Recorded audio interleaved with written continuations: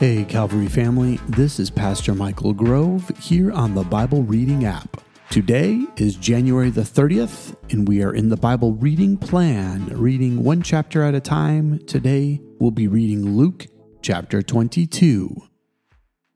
Now the festival of unleavened bread, called the Passover, was approaching, and the chief priests and the teachers of the law were looking for some way to get rid of Jesus, for they were afraid of the people. Then Satan entered Judas, called Iscariot, one of the 12. And Judas went to the chief priests and the officers of the temple guard and discussed with them how he might betray Jesus. They were delighted and agreed to give him money. He consented and watched for an opportunity to hand Jesus over to them when no crowd was present. Then came the day of unleavened bread on which the Passover lamb had to be sacrificed.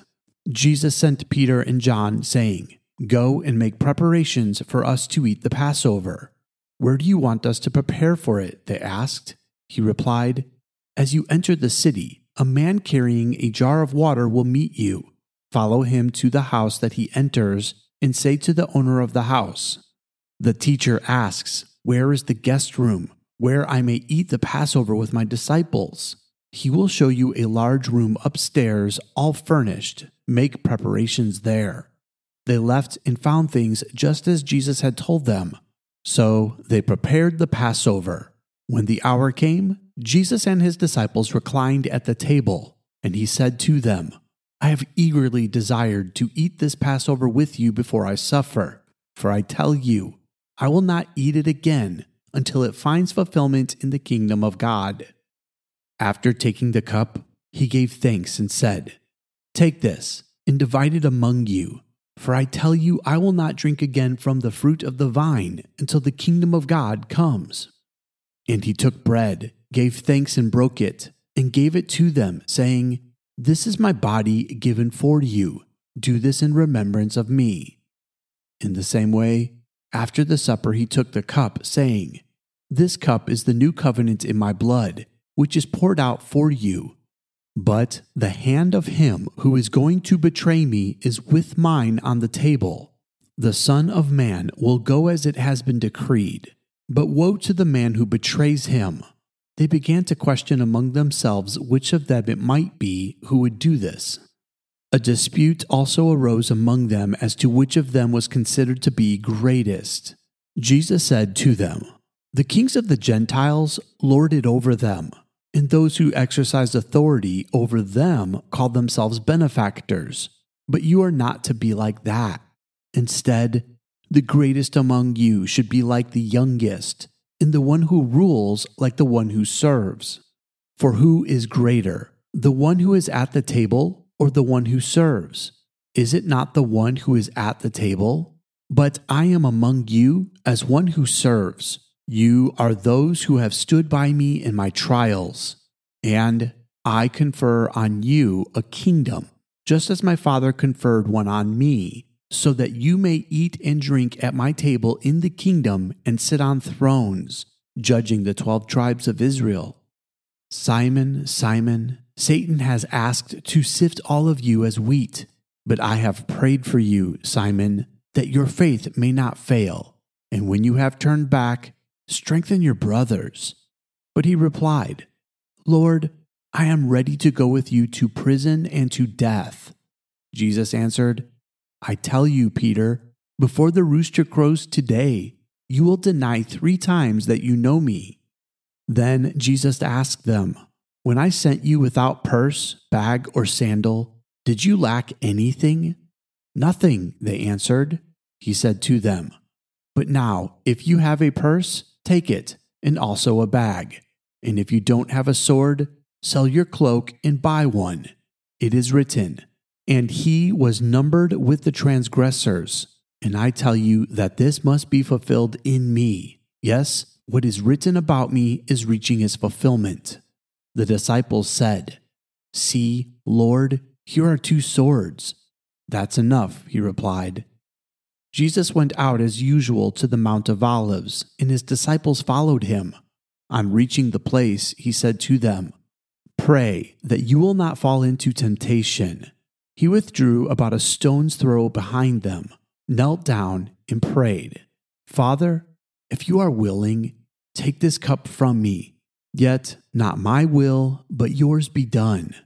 An angel from heaven appeared to him and strengthened him. And being in anguish, he prayed more earnestly, and his sweat was like drops of blood falling to the ground. When he rose from prayer and went back to the disciples, he found them asleep, exhausted from sorrow. "Why are you sleeping?" he asked them. "Get up and pray, so that you will not fall into temptation." While he was still speaking, a crowd came up, and the man who was called Judas, one of the 12, was leading them. He approached Jesus to kiss him, but Jesus asked him, "Judas, are you betraying the Son of Man with a kiss?" When Jesus' followers saw what was going to happen, they said, "Lord, should we strike with our swords?" And one of them struck the servant of the high priest, cutting off his right ear. But Jesus answered, "No more of this." And he touched the man's ear and healed him. Then Jesus said to the chief priests, the officers of the temple guard, and the elders who had come for him, "Am I leading a rebellion that you have come with swords and clubs? Every day I was with you in the temple courts, and you did not lay a hand on me. But this is your hour when darkness reigns." Then, seizing him, they led him away and took him into the house of the high priest. Peter followed at a distance. And when some there had kindled a fire in the middle of the courtyard and had sat down together, Peter sat down with them. A servant girl saw him seated there in the firelight. She looked closely at him and said, "This man was with him." But he denied, "Woman, I don't know him," he said. A little later, someone else saw him and said, "You also are one of them." "Man, I am not," Peter replied. About an hour later, another asserted, "Certainly this fellow was with him, for he is a Galilean." Peter replied, "Man, I don't know what you are talking about." Just as he was speaking, the rooster crowed. The Lord turned and looked straight at Peter. Then Peter remembered the word the Lord had spoken to him. "Before the rooster crows today, you will disown me 3 times." And he went outside and wept bitterly. The men who were guarding Jesus began mocking and beating him. They blindfolded him and demanded, "Prophesy, who hit you?" And they said many other insulting things to him. At daybreak, the council of the elders of the people, both the chief priests and the teachers of the law, met together, and Jesus was led before them. "If you are the Messiah," they said, "tell us." Jesus answered, "If I tell you, you will not believe me. And if I asked you, you would not answer. But from now on, the Son of Man will be seated at the right hand of the mighty God." They all asked, "Are you then the Son of God?" He replied, "You say that I am." Then they said, "Why do we need any more testimony? We have heard it from his own lips." This concludes our reading for today. Let me give you a quick thought before we end our time together. Jesus took the cup and said, "This is the new covenant in my blood, which is poured out for you." As he was doing this, he's doing the most humble servanthood thing that could ever be imagined. Jesus was pouring out his blood so that we could be restored in relationship with God. Now here's the new covenant. The new covenant is that you and I have relationship with the Lord simply through the blood of Jesus. And that new covenant not only gives us life everlasting, but also gives us life abundant right here on this earth. And that only happened by the shedding of Jesus' blood. Now remember Jesus' words while he's praying. He knows what he's going to have to go through. And the biggest thing I think that Jesus had to go through that bothered him was that he would be separated from the glory of the Heavenly Father. When he took all the sins of the world on his shoulders, he said, my God, why have you forsaken me?" In that moment, God had to turn his back on Jesus because Jesus was now full of sin. all the sin of the world. And in that moment, a holy God had to be holy and separated. And so Jesus, the servant, took on our sins and was able to go through that pain and that punishment so that we could have life. And as Jesus is explaining to his disciples that this is the way it has to be, they are arguing with one another over who's going to be the greatest in the kingdom of heaven. What a backwards conversation.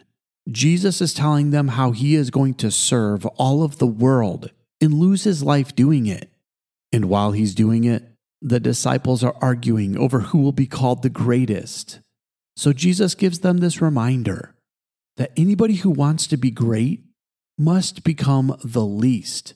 They must become servants, because that's what the kingdom of heaven looks like. It looks like a Savior who is willing to serve everyone, even though he was King of Kings and Lord of Lords, willing to die on a cross so that you and I could have life. And if we want to represent that King, it's as simple as this. Everyone else might try to find the positions of honor. They might try to make themselves look better and take the seats of authority, but not so with Jesus' followers. We, the followers of Jesus, must be the first to serve. We must be willing to say, not me, but you.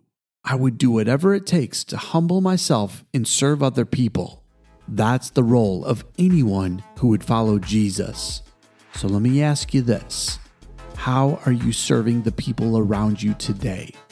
Because if you want to be like Christ, if you want to be considered great in the kingdom of God, it comes from becoming the least and serving everyone that you can.